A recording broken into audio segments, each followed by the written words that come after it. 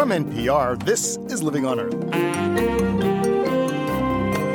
I'm Bruce Gellerman. 30 years ago, we pulled the plug on nuclear power. Now it may be making a comeback. So how many new nuclear power plants will it take to turn on billions of light bulbs? Try at least 16. Electric utilities have big plans for nuclear power. Oh, boy, they do. They do. That the goal is to make nuclear the premier source of power generation, but it's a very difficult, very politically difficult, very expensive process to get that done. That's why Congress has allocated billions of dollars to bring about a nuclear renaissance. Also, the global baby business and the bottom line. In the U.S. alone right now, it's about $3 billion a year, and it is very unregulated. So right now, let the baby buyer beware. We don't want to set up a heavy-handed regulatory authority of baby creation, but I think we need some basic rules of the road. Those stories this week on Living on Earth. Stick around. Support for Living on Earth comes from the National Science Foundation and Stonyfield Farm. From the Jennifer and Ted Stanley studios in Somerville, Massachusetts, this is Living on Earth. I'm Bruce Gellerman, sitting in for Steve Curwood. Coming up, a founder of Greenpeace sees the light, and it's powered by nuclear energy. But first, there are 103 nuclear power plants operating in the United States, and they generate about 20% of the nation's electricity. There were plans for a lot more nuclear plants. Then in 1979, the meltdown of a reactor at 3 Mile Island put the kibosh on the industry. But now, like a phoenix, nuclear power is rising out of the ashes. Concerns over burning fossil fuels, global warming, and the rising price of energy are setting the stage for a nuclear power renaissance. Mary O'Driscoll, a senior reporter for Environment and Energy Daily, says the industry has big plans. Oh, boy, they do. They do.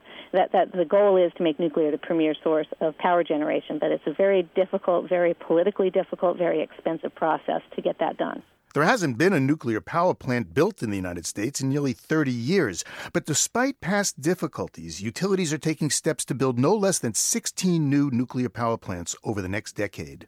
Mary Olson with the Nuclear Information and Resource Service says 3/4 of the new plants will be located in the South. The Southeast is the nuclear heartland of the United States because of the number not only of reactors but fuel factories, nuclear bomb factories, and all the supporting facilities.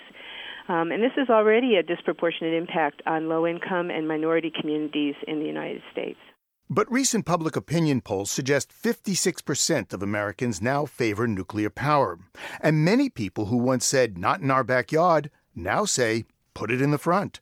So when Duke Power just announced plans to build 2 new reactors in South Carolina, Jim Cook, head of the Cherokee County Chamber of Commerce, set out the welcome mat. It is huge news. We were just keeping our fingers crossed. We didn't know what to say. We knew they were looking at several different sites. Duke chose Cherokee County, population 54,000. The textile mills and peach industries are long gone. Unemployment hovers near 8%. And Jim Cook says just building the new reactors will put 1,000 people to work. The number of jobs that they bring in during construction and those type of folks coming in will bring a lot of money in. And tax-wise, it'll be a windfall for our county. I don't even think we realize the economic impact that it's going to have here yet. To sweeten the deal, Cherokee County is cutting Duke Power's property taxes on the proposed 2,000-acre site in half. The company already runs a natural gas-powered plant nearby and 7 nuclear reactors around the state. Duke Power has been a great corporate citizen here. They're a good company. They're not just going to come in here and go away. Well, actually, once Duke did come to the county with plans to build a nuclear power plant, and it did go away. We got our hopes up earlier back in the, I was in the service. Probably the 80s, they were going to build here on this exact site. Matter of fact, there's an old reactor that they had started, and then for different political and economic reasons, boom, Duke Power pulled out of it, and they sold it to this fella in North Carolina, and he ran a film company, and they actually made a few films down there, if you'll recall the film The Abyss. Here's a bottomless pit, baby. 2.5 miles straight down. The filmmaker of The Abyss flooded the unfinished reactor containment vessel and used it for the underwater scenes. Ironically, the movie deals with recovering a sunken nuclear submarine. Whatever happens, it's up to us. That guy scares me more than anything that's down there. The site is now a rusting shambles. The cost to build and abandon the reactor, $600 million. But Duke spokesman Tim Pettit says times and attitudes have changed, and the old Cherokee County site is the perfect place to build an atomic power plant. Well, right now we're estimating that'll be somewhere around between $4 and $6 billion, the initial investment in those. A lot of money. It is a lot of money. These are very large capital investments, just like any large generating station is. But again, as you look over the life of that plant, the fuel cost associated with nuclear is much less than the other generation, and so it pays benefits to the company, the shareholders, and the customers over the long term. To jumpstart the nation's stagnant nuclear industry, the federal government is providing $13 billion in incentives and subsidies. If there's an accident, utilities' liability is largely covered. The licensing process has also been streamlined, and taxpayers will pay half the $47 million application fee. Anti-nuclear activist Mary Olson says that money is just a down payment on the trillions of dollars nuclear power will eventually cost. Nuclear power is not cost-effective or competitive. The only way to build new reactors in the United States is to put tax dollars into it. What if we put trillions of dollars into wind, efficiency, and solar? Couldn't we do it faster? I bet we could. One issue that's slowing down the renaissance in nuclear power is radioactive waste. Right now, there are 50,000 tons of spent fuel rods being stored at power plants across the nation. The controversial federal repository that was supposed to store reactor waste at Yucca Mountain in Nevada is billions of dollars over budget and years behind schedule. To speed things up, the Bush administration has proposed streamlining the licensing process and lifting the cap on the amount of radioactive waste that can be buried at Yucca. Still, energy reporter Mary O'Driscoll says waste remains the industry's Achilles heel. They are paying to store nuclear waste, spent fuel, on site, and which does not make them happy, doesn't make their shareholders happy, doesn't make their ratepayers happy. A lot of members of Congress are unhappy. And so it's a very difficult situation to resolve. And the feeling is that until you resolve finally the Yucca Mountain situation and get it operating and make sure that it's operating, that the future of nuclear power in the United States is really going to be questionable. Well, certainly that's something we're taking a look at. We'll follow that very closely. Again, Tim Pettit from Duke Power. We want to see a lot of progress made on that front, and before we decide to go forward with building additional nuclear plants, we'll certainly be evaluating the storage of the fuel before that decision's made. Pettit says that decision could be made in a year, maybe two. Hang on, gentlemen.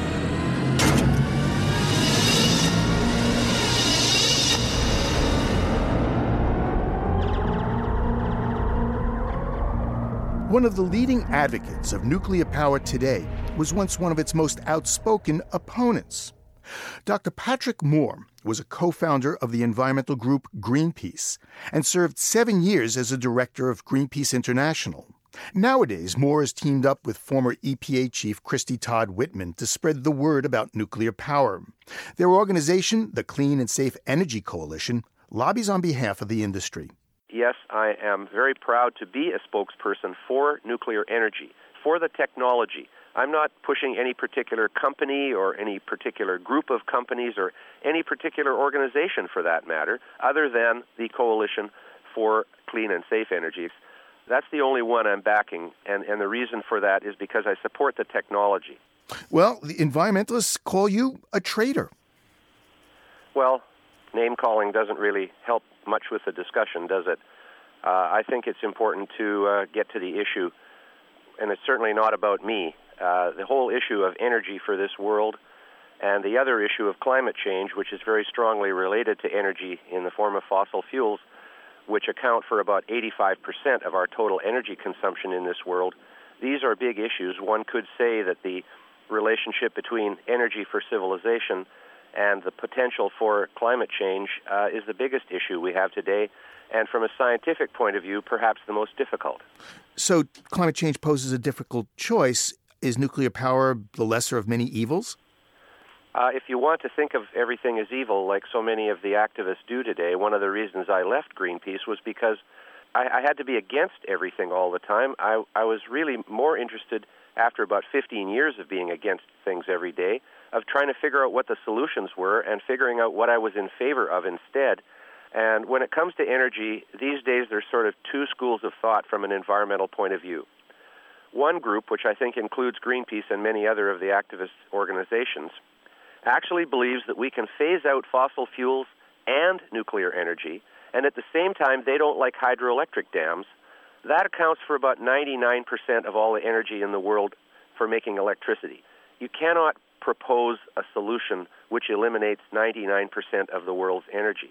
So I believe, and I think the second school of thought would be, that the only way to substantially reduce fossil fuel consumption is to have a combination of renewables plus nuclear, because you have to have a base load.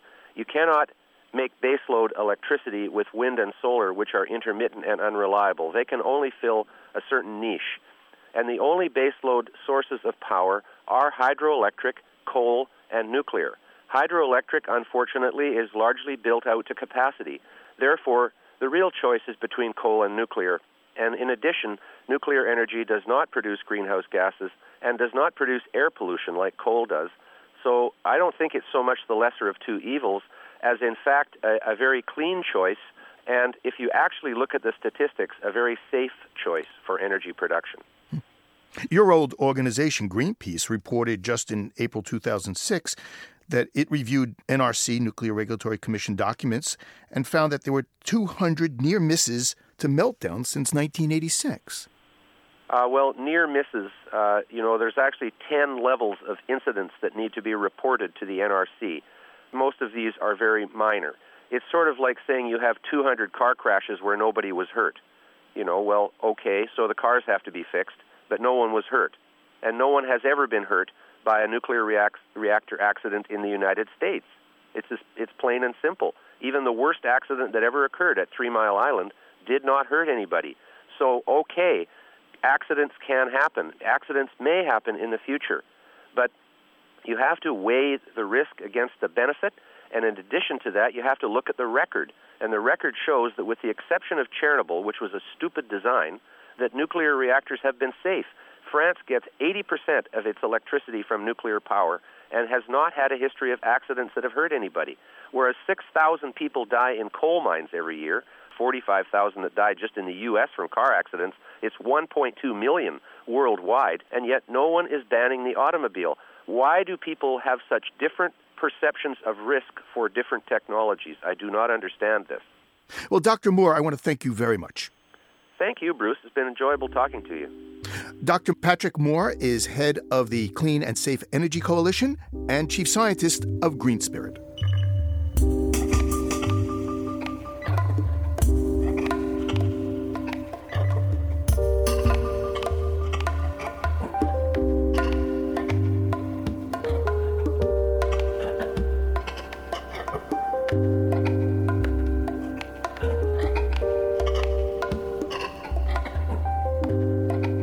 Coming up, how much is that baby in the window?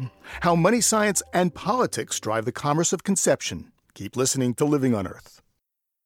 It's Living on Earth. I'm Bruce Gellerman.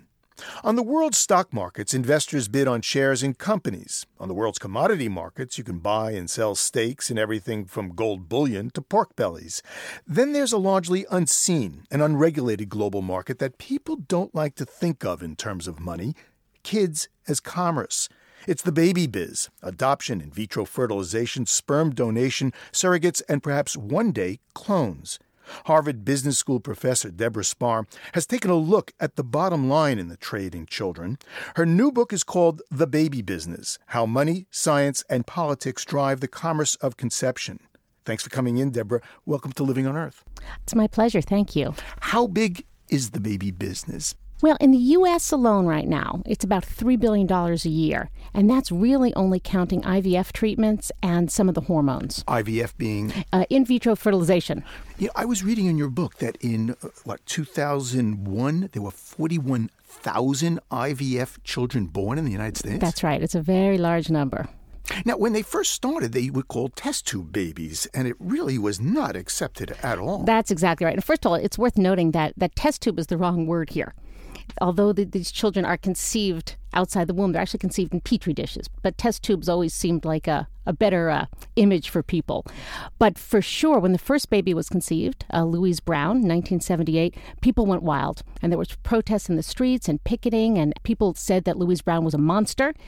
And yet what's happened, as we've seen, is that there were so many parents who couldn't conceive children the old-fashioned way that they scrambled to the doctors who could produce IVF babies. And within a couple of years, the demand was so high and so many children had been born healthy that really the opposition went away. Has the demand gone up for children over the years? And if so, why? No.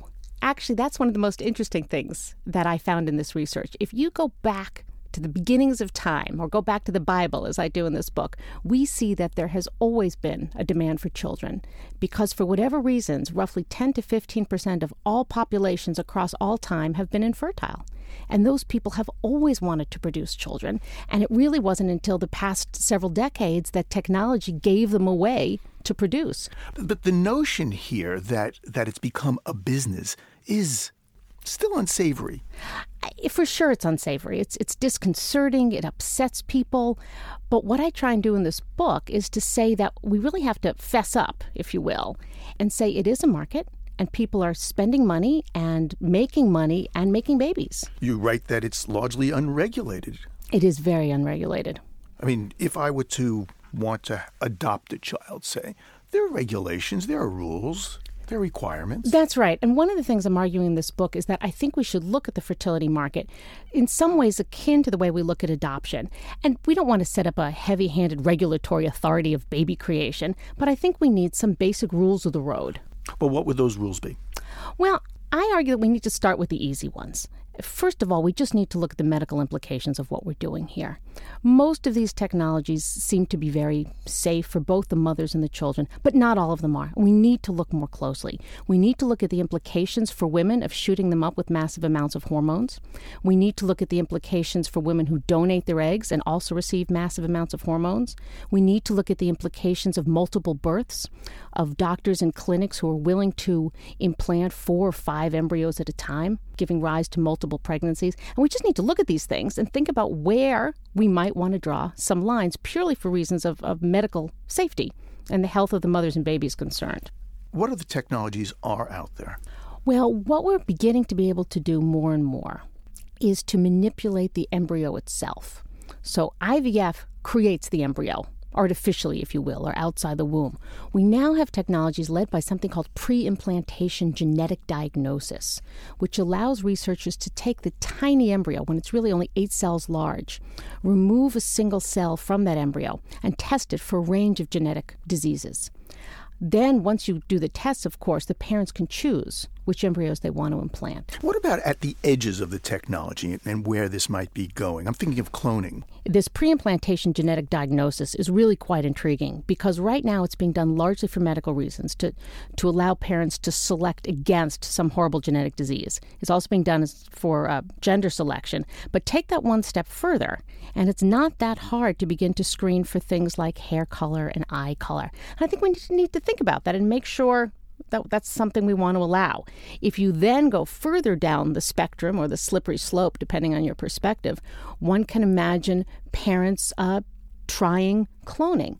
The cases that we know of are not the crazy ones that people always think about. It's not the mad scientist who wants 50 copies of himself to rule the world.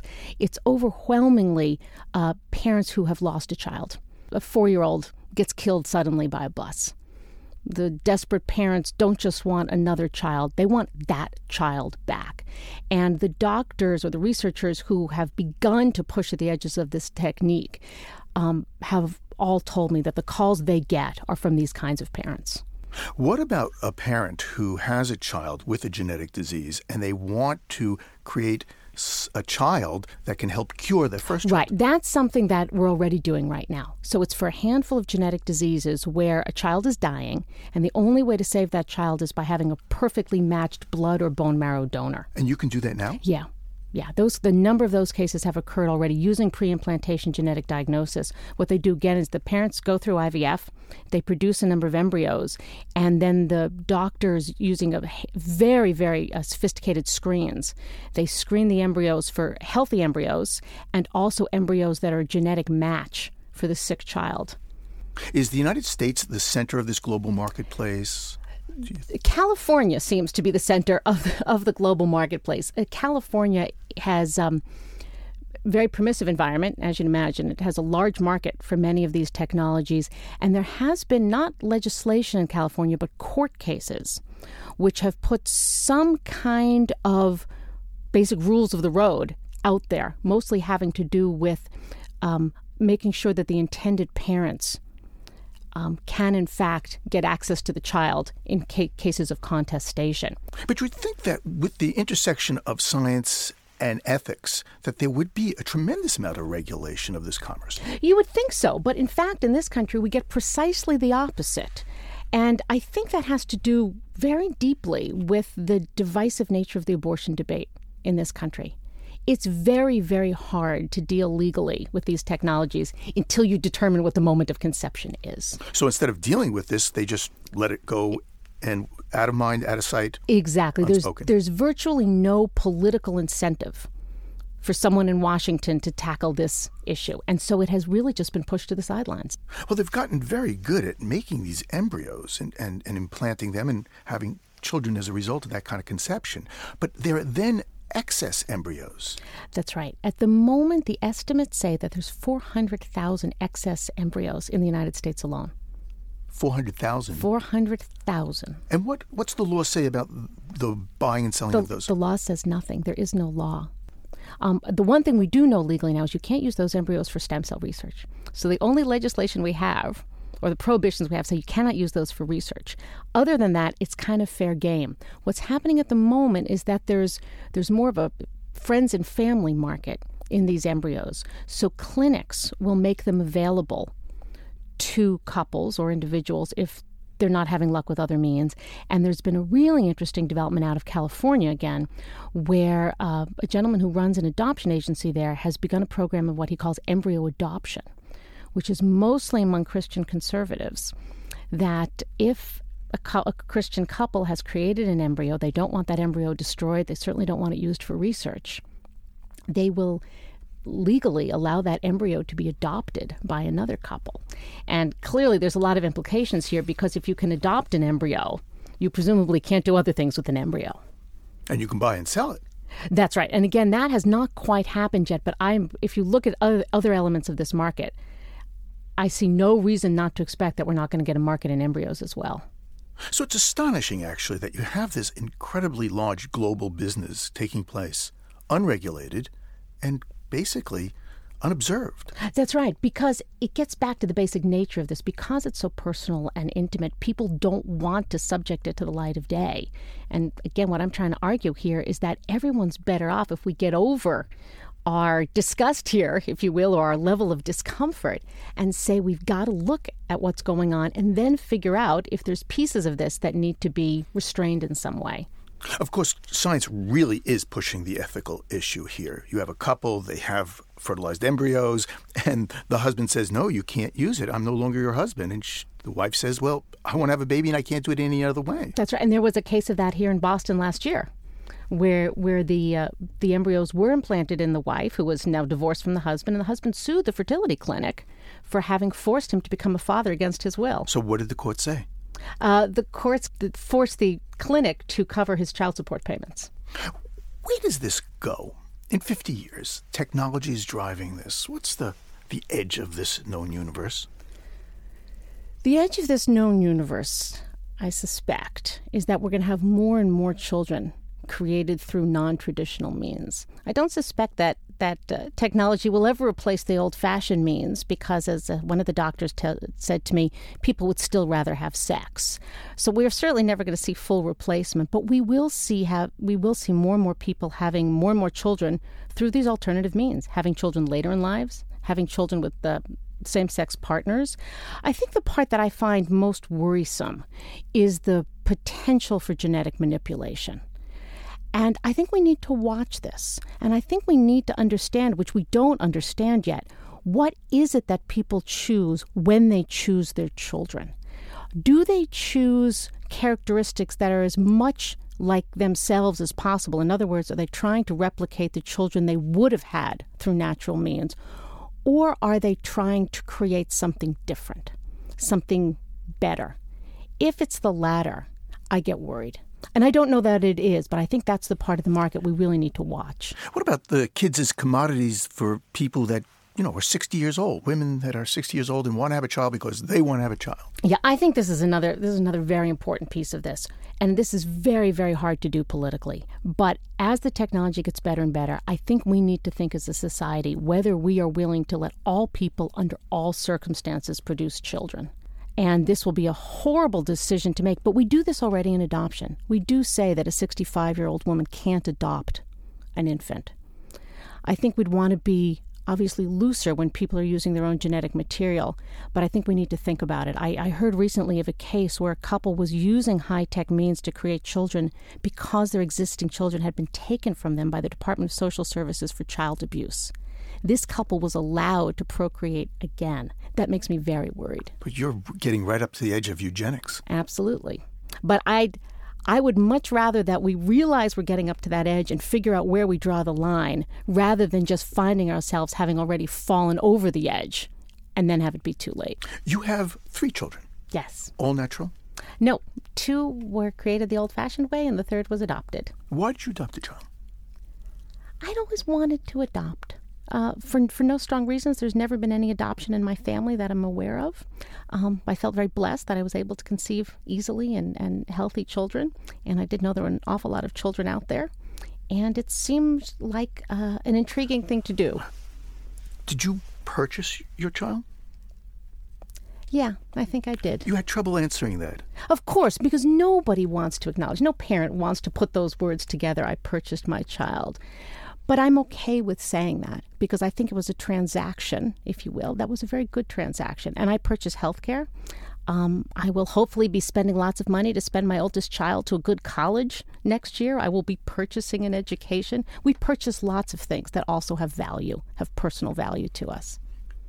With me has been Deborah Spar, Spangler Family Professor of Business Administration at the Harvard Business School and author of the new book, The Baby Business, How Money, Science, and Politics Drive the Commerce of Conception. Professor Spar, thank you very much. Thank you. It's been a pleasure. Babies, babies, is there something in the water? Is there something in the air? Is this a trend, a wave, a baby boom I see? Or is it that I never noticed babies until it happened to me? Babies. Well, whether you decide to have children using the latest technology or the old-fashioned way, you also have to decide how many children to have. Commentator Bonnie Oslender has been crunching the numbers. My husband and I met in Asheville, North Carolina, where writer Bill McKibben was giving a reading. So it was fitting that after our daughter was born, a friend gave us a copy of Maybe One, McKibben's book in which he argues that having only one child is the soundest environmental choice those of us in the developed world can make. At least I think that's what he wrote. I didn't read it, I hid it. It had been difficult enough convincing my husband that we should have one child. I knew getting him to father 2 would be harder than making him take me to the latest Jane Austen film adaptation. I didn't want any persuasive tracts lying around that he could use to bolster his position, so I took McKibben's book and shoved it behind some old bank statements at the bottom of a filing cabinet. Having 2 kids has always been my goal. It's practically a family tradition. I'm one of 2, so is my father, and so are all of his cousins. And I've always believed producing 2 kids who would eventually replace their parents was okay, even if it meant that for an overlapping time we would be planting a larger environmental footprint on the planet. So while intellectually I agreed with McKibben that producing one child was best, I couldn't imagine intentionally raising a single child. They might turn out too bossy or too lonely, and who would they compare notes with later on about their nutty parents? If I had read McKibben's book, I would have learned that only children aren't any more likely than those with siblings to be overbearing or friendless, but I waited until after our second child was born to see what he had to say. Now, 8 years after McKibben's book was published, I find myself surrounded by friends and acquaintances who aren't stopping at 1 or hanging at 2, but who are having 3 or 4 or even more. A conversation with a demographer confirmed my hunch. Family size in the U.S. is on the rise. So what's going on here? Are these couples hoping for a girl at last after having 2 boys? Is it a desire to advertise their fertility? Or could it be, as it was for one couple I read about, a marker of affluence that boasts, I can afford to have more kids than you? Then I remembered what Amir, a newly married Palestinian man I knew when I lived in Germany, said to me. If I stay here, 2 kids is enough, he told me. But if I move back to Palestine and stop at 2, my friends will say, what's the matter with you? Are you sterile? The pressure Amir described to have a big family is about who he is and where he's from. But as the planet's crisis worsens, there's pressure, or there should be, pushing us all in the opposite direction. In that sense, we're all Amir, standing at the crossroads as we weigh how many kids we want against how many kids the planet can bear.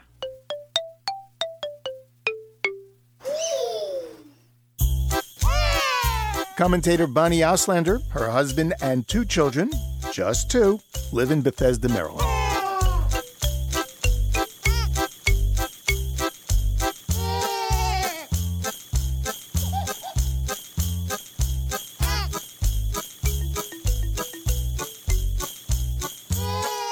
You can hear our program anytime on our website or get a download for your pod, MyPod, or iPod.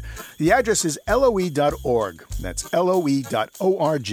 You can reach us at comments@loe.org. Once again, comments@loe.org. Our postal address is 20 Holland Street, Somerville, Massachusetts, 02144. And you can call our listener line at 800-218-9988. That's 1-800-218-9988. CDs and transcripts are $15.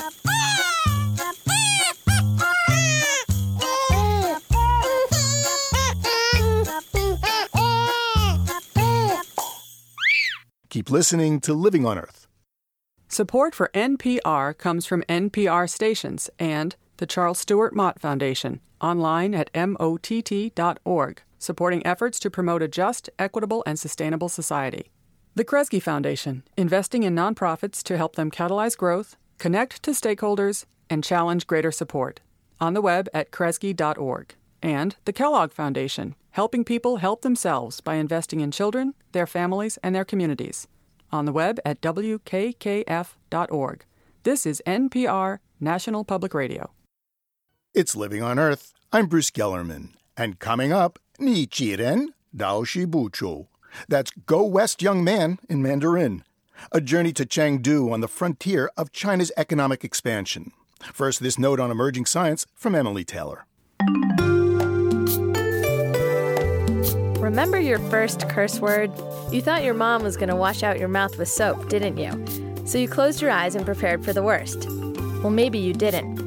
A recent study from scientists at the University of Wisconsin-Madison shows that the human brain can have a response that is based on the perception of taste, regardless of whether the taste buds actually experience the sensation.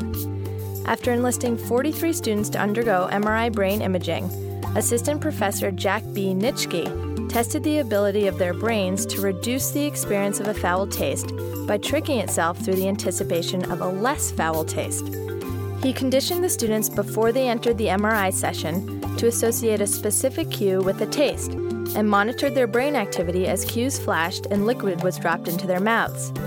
But Nitschke didn't always match the cues with the taste the subjects were anticipating. So when some students saw a cue for a less bitter taste, less bitter is what they perceived, even if the actual taste was bitter.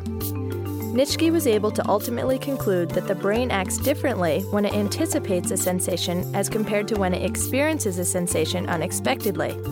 Sensory input could be largely based on perceptions of, say, fear or joy, rather than on reality.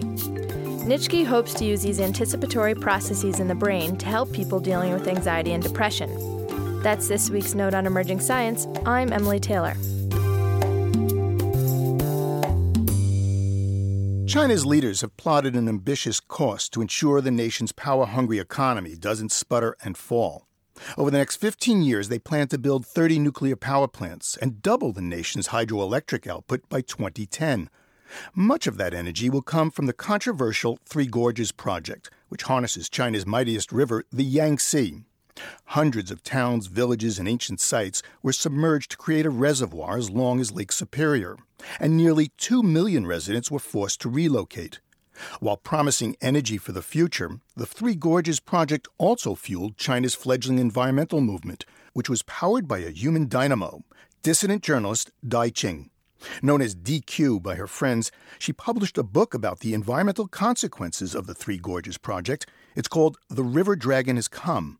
The book was banned in China, but Dai Qing has brought it west, and she's here in our studios. May I call you DQ? Yes, of course. Your book was written in 1990. It was published in English in, 1998. You predict some very dire consequences from the Three Gorges project. You say there's going to be 1.9 million people displaced, ancient sites submerged underwater, that there was going to be flooding of hundreds of towns, and it was going to be really a mess. Have your predictions come true? I mean, this project's almost finished now. It will come worse than what we said in 1980s. Because right now, lots of things get worse already. At the beginning, the builder of the Three Gorges project promised compensation, but actually the central government only gave the money not directly to the people they are uprooting, but to the officials. And when the money arrived, it's very little. So right now, the hate, the angry just accumulate in their heart. And maybe one day, when the environment gets worse and worse, they cannot live. So something definitely will happen. But it's the beginning. There were some really dramatic environmental spills and catastrophes that have happened in China in just the last few months. I'm reminded of a chemical spill on a river where they had to truck water into the city for everyone to drink. Yeah, this kind of things has already happened, and it is going to happen in the future. Because in China, there is no law to limit the big companies' behavior. Of course, we have some environmental protecting laws, but when the officials try to let it work, yes, lots of things happened. And so, pay some money to the company, and then everything is resolved. Corruption. China sounds like an awfully polluted, dangerous place. Yeah, I agree with you. And the main reason, I think, is the ownership is not clear. The river belongs to whom, and the mine belongs to whom, and the land belongs to whom. And if you have some connection with the authority, you can get the right to develop something. You don't have to pay for the resource. Very few people see behind the figures. The cost of resource and environment and human rights is huge. You have these thousands of protests, people getting shot. You have people getting thrown off their land. I was reading that the environmental protests have gone up dramatically in China over the years. In 2003, there was something like 58,000 protests, and these are government numbers. 2004, there was something like 74,000. Do you see that becoming broader, not just an environmental movement, but a political opposition movement that could challenge and disrupt the Communist Party? I think it's already a political project, because if they just obey, they totally have no sense of their basic right. This is old China. Chinese, they're so used to dictatorship. They just looking for a good emperor in their country. So if the living condition is just okay, they will obey the government. But right now, the China and the Chinese people, with the help of journalists and environmental NGOs, they got sense that they should try to protect themselves. So I think this will become a political movement, and I think it's very important. Now, I know your dad was in the Communist Party. Were you ever in the party yourself? I was a Communist Party member, and I quit the second day when the tanks, went through the Tiananmen Street. You were in jail? I was in jail 10 months. One person, one small cell. And what were the charges against you? No charge, just detained. And why'd they let you go? Because no evidence. It's very difficult to charge me. And everybody knows the true reason I was arrested, because I show my different opinion about Three Gorges Project. By you talking to me and us broadcasting this conversation, you go back to Beijing. Are you afraid? I can say right now I have lost almost everything. I have no medical insurance. I have nothing. Only I insisted that live in Beijing and just watch what kind of policy, what kind of things you are going to do.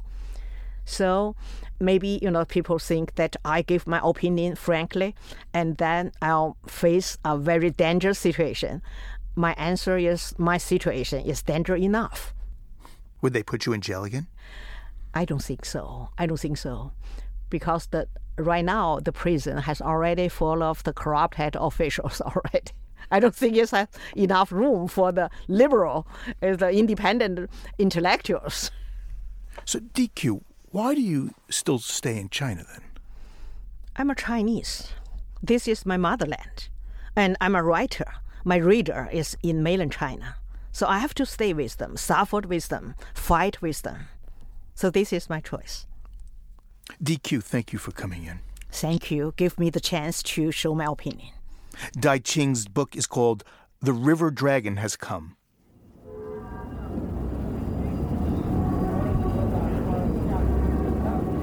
So far, nearly all of China's industrial development has taken place along its eastern coast. But recently, the central government has been pushing investors westward into the interior, underdeveloped provinces. This Go West policy has, in just a few short years, turned the backwater city of Chengdu into a high-tech boomtown.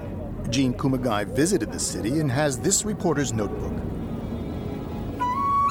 Chengdu isn't on the way to or from anywhere. It's in the middle of a wide, flat plain at the foothills of the Himalayas, 900 miles southwest of Beijing, 1,000 miles northwest of Shanghai. Early on in its 2,400-year history, it was renowned for its silk brocades, lively trade, and intellectual life. But with the fall of the Shu dynasty in the 3rd century, Chengdu became a sleepy provincial backwater. After the communists came to power in 1949, they cited their most sensitive military work here because it's so cut off from the world. 体味四季变换，与您冷暖相知。中国之声气象生活。 Then, 5 or 6 years ago, the Beijing government launched the Western Development Strategy.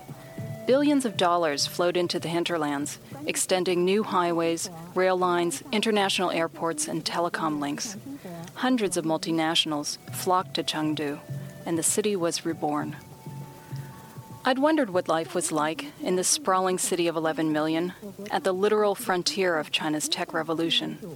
I figured I'd find a wild, freewheeling, anything-goes kind of place. Instead, I found darkness.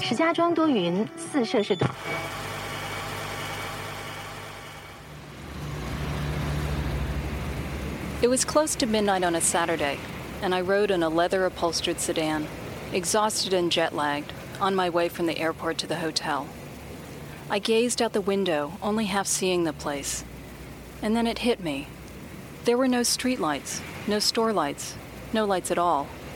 Just the darkened outlines of apartment buildings and office complexes, stretching on for mile after mile, like a modern-day ghost town. Except for the car's 2 headlights on the road, it was utterly dark.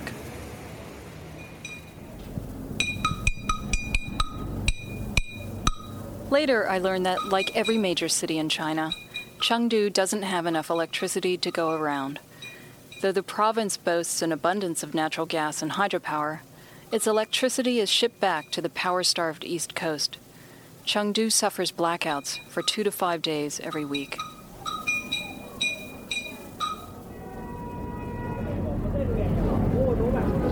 By day, Chengdu was sunny and warm. The wide avenue in front of my hotel was packed with shoppers, streaming in and out of gleaming indoor malls, checking out the latest from Tommy Hilfiger, Disney, and Esprit. Young women chatted on cell phones. Young men packed the video arcades. Young couples laughed, nuzzled, and walked arm in arm, in a way that would have shocked earlier generations of straight-laced communist youth. Chengdu is a place full of right angles and contradictions. By night, it's an eerie void. By day, a shopper's paradise. I'd heard from city promoters all about Chengdu's 29 universities and its 500,000 professionals. Cheap and plentiful housing, a Carrefour's hypermarket, and soon a Walmart. A shiny new airport with direct flights to Tokyo and Paris. Good air, clean water, and the Himalayas at your doorstep. We drove to an industrial park where dozens of multinationals have set up shop. This area had all been farmland once, and amid the wide, well-paved boulevards and corporate complexes, I spotted some crumbling stone houses, many of them still occupied. These were probably the original inhabitants, their land and livelihood gobbled up by Chengdu's rapid rise. A few months earlier, in another city in Sichuan, a similar land grab had triggered a massive protest. Tens of thousands of displaced farmers seized the local government headquarters and held the Communist Party chief hostage. But when I asked about the farmers in Chengdu, and even pointed at them from the car window, the promoters just shook their heads. Nobody lives here now, they said.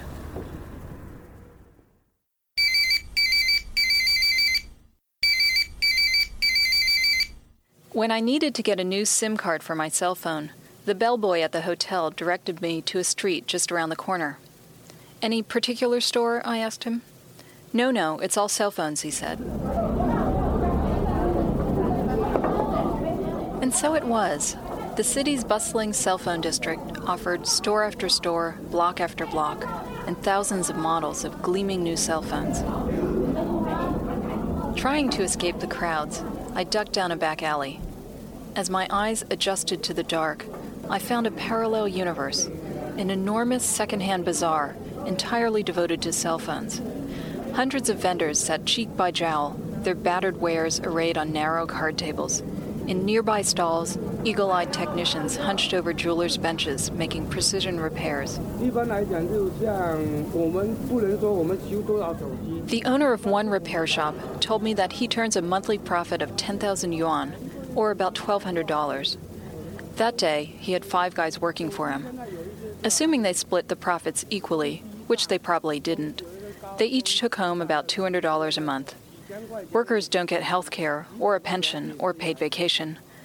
Those things went away years ago, when the communist government began embracing capitalism for real. More than a few Chinese people I met joked to me that the U.S. today, with its Social Security and Medicare, is more communist than China.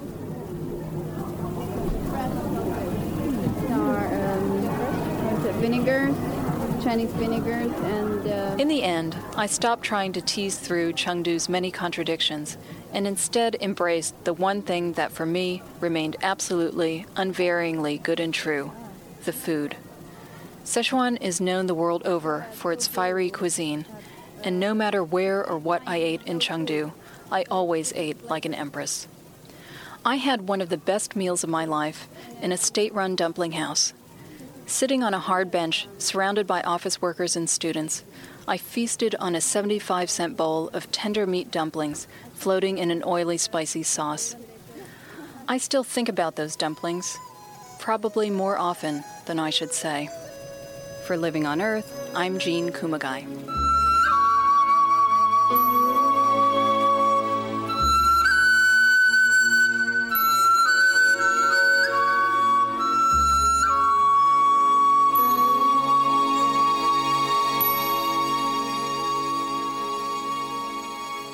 Jean Kumagai is a reporter for Spectrum Radio, the broadcast edition of IEEE Spectrum magazine. To find out more about Chengdu and other high-tech transformations in China, visit our website, livingonearth.org.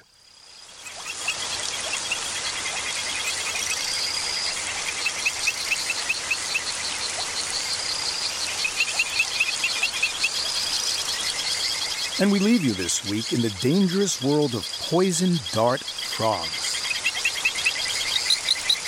These sometimes fatal amphibians inhabit South and Central America. Darren Meyer and Davey Stiles recorded and mixed this collection of their calls.